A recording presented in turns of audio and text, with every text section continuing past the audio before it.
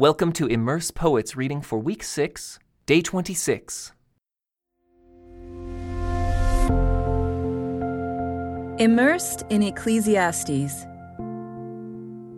The books of the Bible come together to tell the overarching story of God, the world, and the way back to life and blessing after humanity's rebellion against the Creator. We don't live in a world where everyone follows the wisdom of God's good ways. Many things have gone terribly wrong. Therefore, our experience is a deep mystery. We know creation and life, but also brokenness and death. There is one place in the Bible where this mystery is addressed head-on: the book of Ecclesiastes. Here, the author recognizes that things are more complex than the simple pattern generally found in Proverbs. Do good, and good things will happen to you. The more probing wisdom of Ecclesiastes acknowledges hard truths. What is wrong cannot be made right. What is missing cannot be recovered. This somber statement proclaims that life is inscrutable and unpredictable in many ways. Ecclesiastes sets out to look at the experience of life as it is really lived, rather than trying to rationally explain everything. It relentlessly explores what actually happens under the sun, that is, in the world as we know it. Ecclesiastes contains the reflections of a man known as the teacher, traditionally associated with Solomon, who should be respected because he was considered wise, and he taught the people everything he knew. He listened carefully to many proverbs, studying and classifying them. The teacher knows all about the helpful and compact wisdom sayings of the sages. Yet he is clearly frustrated by his experiences of life's injustices, absurdities, and impermanence. The thing that is so hard to find in our world is good and fulfilling meaning that lasts beyond a lifetime, or even a moment. Often we find that significant portions of life are unfulfilling and superficial. The achievements and benefits of prolonged hard work can be quickly lost by unforeseen disasters and the poor stewardship of others. Even gaining wisdom itself doesn't necessarily help us have success in life. So what, then, is the point of it all? The teacher shares his insights over the course of 7 reflections. In these reflections, he carefully observes various aspects of life on this earth and meditates on what he sees, alternating between poetry and prose in his explorations. On the surface, these reflections seem casual and rambling, mirroring life in a world where one never knows what to expect next. But the book of Ecclesiastes presents them all inside an elegant framework. Prologue: the words of the teacher. Theme statement: everything is meaningless. Poem: 7 major reflections. Poem: theme statement: everything is meaningless. Epilogue: the words of the teacher. Ecclesiastes seems to offer 2 conclusions to its musings, one immediate and one more ultimate. In the short term, given the crookedness and futility that mark so much of life, the teacher declares that it makes sense to find enjoyment in the present moment through the small pleasures of the day. As he says, there is nothing better than to enjoy food and drink and to find satisfaction in work. These pleasures are from the hand of God. But at the book's end, we find a bigger, more important lesson. Even though we cannot always see the deeper meaning of life in how things work out, it is crucial to know that God is watching and working in ways that we can't discern. Indeed, one day He will make everything clear, bringing all our actions to light. As we learn later in the Bible's story, on that day, the creation's futility will come to an end, and all things in heaven and on earth will find their full restoration.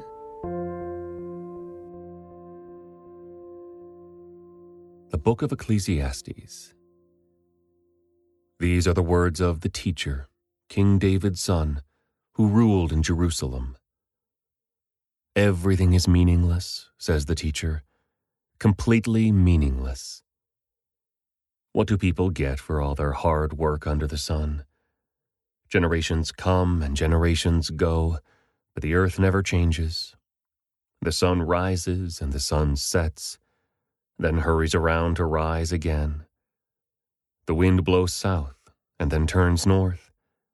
Around and around it goes, blowing in circles. Rivers run into the sea, but the sea is never full. Then the water returns again to the rivers and flows out again to the sea. Everything is wearisome beyond description. No matter how much we see, we are never satisfied. No matter how much we hear, we are not content. History merely repeats itself. It has all been done before. Nothing under the sun is truly new. Sometimes people say, "Here is something new," but actually it is old. Nothing is ever truly new. We don't remember what happened in the past, and in future generations, no one will remember what we are doing now. I, the teacher, was king of Israel, and I lived in Jerusalem. I devoted myself to search for understanding, and to explore by wisdom everything being done under heaven. I soon discovered that God has dealt a tragic existence to the human race. I observed everything going on under the sun, and really it is all meaningless, like chasing the wind. What is wrong cannot be made right. What is missing cannot be recovered. I said to myself, "Look, I am wiser than any of the kings who ruled in Jerusalem before me. I have greater wisdom and knowledge than any of them." So I set out to learn everything from wisdom to madness and folly. But I learned firsthand that pursuing all this is like chasing the wind. The greater my wisdom, the greater my grief. To increase knowledge only increases sorrow. I said to myself, "Come on, let's try pleasure. Let's look for the good things in life." But I found that this, too, was meaningless. So I said, "Laughter is silly. What good does it do to seek pleasure?" After much thought, I decided to cheer myself with wine, and while still seeking wisdom, I clutched at foolishness. In this way, I tried to experience the only happiness most people find during their brief life in this world. I also tried to find meaning by building huge homes for myself, and by planting beautiful vineyards. I made gardens and parks, filling them with all kinds of fruit trees. I built reservoirs to collect the water, to irrigate my many flourishing groves. I bought slaves, both men and women, and others were born into my household. I also owned large herds and flocks, more than any of the kings who had lived in Jerusalem before me. I collected great sums of silver and gold, the treasure of many kings and provinces. I hired wonderful singers, both men and women, and had many beautiful concubines. I had everything a man could desire. So I became greater than all who had lived in Jerusalem before me, and my wisdom never failed me. Anything I wanted, I would take. I denied myself no pleasure. I even found great pleasure in hard work, a reward for all my labors. But as I looked at everything I had worked so hard to accomplish, it was all so meaningless, like chasing the wind. There was nothing really worthwhile anywhere. So I decided to compare wisdom with foolishness and madness. For who can do this better than I, the king? I thought, wisdom is better than foolishness, just as light is better than darkness. For the wise can see where they are going, but fools walk in the dark. Yet I saw that the wise and the foolish share the same fate. both will die. So I said to myself, since I will end up the same as the fool, what's the value of all my wisdom? This is all so meaningless. For the wise and the foolish both die. The wise will not be remembered any longer than the fool. In the days to come, both will be forgotten. So I came to hate life, because everything done here under the sun is so troubling. Everything is meaningless, like chasing the wind. I came to hate all my hard work here on earth, for I must leave to others everything I have earned. And who can tell whether my successors will be wise or foolish? Yet they will control everything I have gained by my skill and hard work under the sun. How meaningless! So I gave up in despair, questioning the value of all my hard work in this world. Some people work wisely with knowledge and skill, then must leave the fruit of their efforts to someone who hasn't worked for it.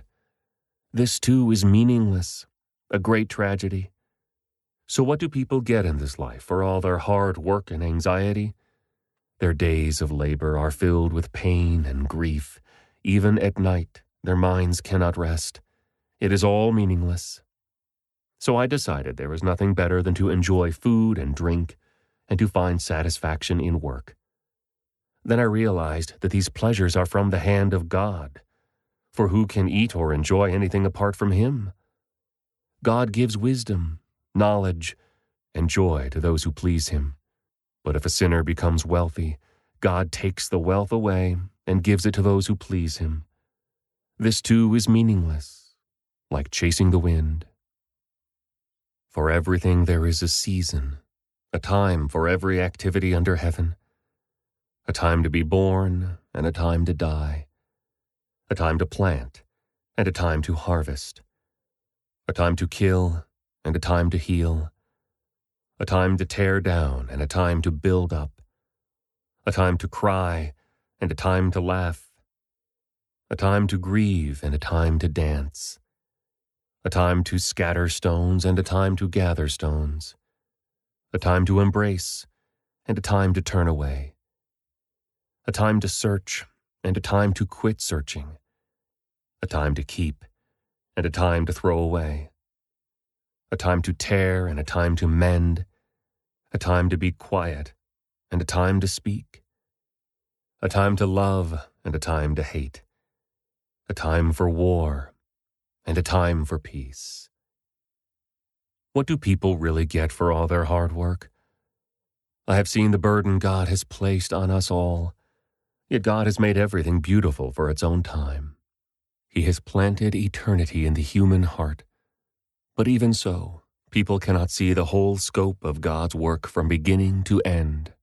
So I concluded there was nothing better than to be happy and enjoy ourselves as long as we can. And people should eat and drink and enjoy the fruits of their labor, for these are gifts from God. And I know that whatever God does is final. Nothing can be added to it or taken from it. God's purpose is that people should fear Him. What is happening now has happened before, and what will happen in the future has happened before. Because God makes the same things happen over and over again. I also noticed that under the sun, there is evil in the courtroom. Yes, even the courts of law are corrupt. I said to myself, in due season God will judge everyone, both good and bad, for all their deeds. I also thought about the human condition, how God proves to people that they are like animals. For people and animals share the same fate. Both breathe and both must die.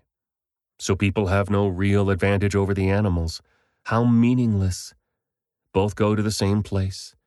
They came from dust and they return to dust. For who can prove that the human spirit goes up and the spirit of animals goes down into the earth?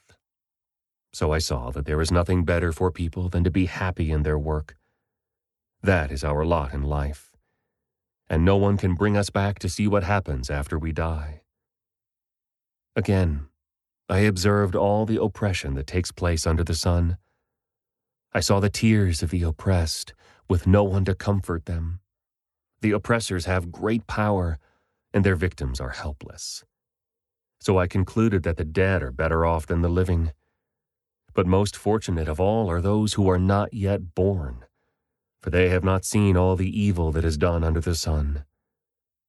Then I observed that most people are motivated to success because they envy their neighbors, but this too is meaningless, like chasing the wind.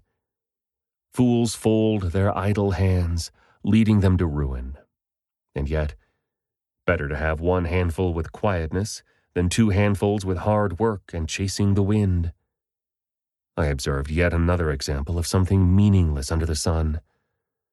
This is the case of a man who is all alone, without a child or a brother, yet who works hard to gain as much wealth as he can. But then he asks himself, who am I working for? Why am I giving up so much pleasure now? It is all so meaningless and depressing. Two people are better off than one, for they can help each other succeed. If one person falls, the other can reach out and help.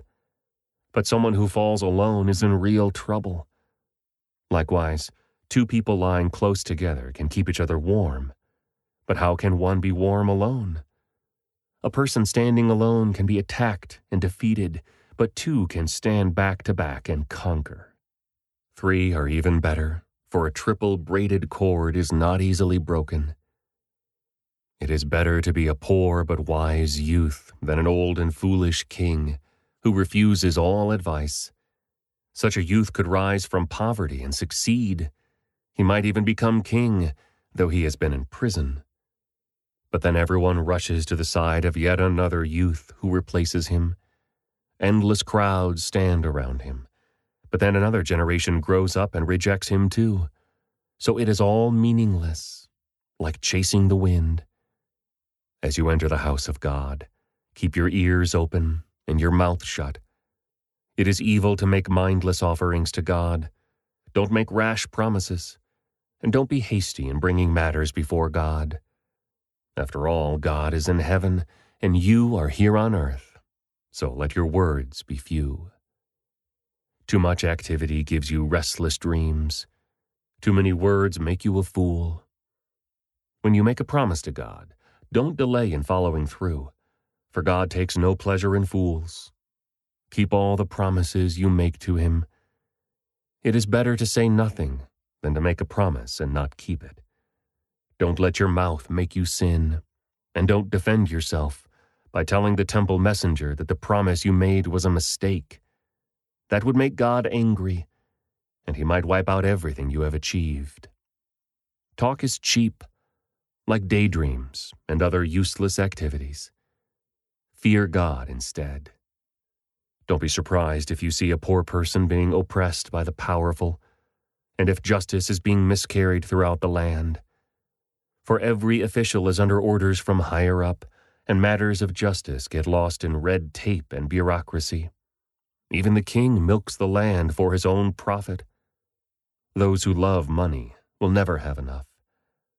How meaningless to think that wealth brings true happiness. The more you have, the more people come to help you spend it. So what good is wealth, except perhaps to watch it slip through your fingers? People who work hard sleep well, whether they eat little or much. But the rich seldom get a good night's sleep. There is another serious problem I have seen under the sun. Hoarding riches harms the saver. Money is put into risky investments that turn sour, and everything is lost. In the end, there is nothing left to pass on to one's children. We all come to the end of our lives as naked and empty-handed as on the day we were born. We can't take our riches with us. And this, too, is a very serious problem. People leave this world no better off than when they came. All their hard work is for nothing, like working for the wind. Throughout their lives, they live under a cloud, frustrated, discouraged, and angry. Even so, I have noticed one thing, at least, that is good. It is good for people to eat, drink, and enjoy their work under the sun during the short life God has given them, and to accept their lot in life. And it is a good thing to receive wealth from God and the good health to enjoy it. To enjoy your work and accept your lot in life. This is indeed a gift from God. God keeps such people so busy enjoying life that they take no time to brood over the past. This concludes today's Immerse reading experience. Thank you for joining us.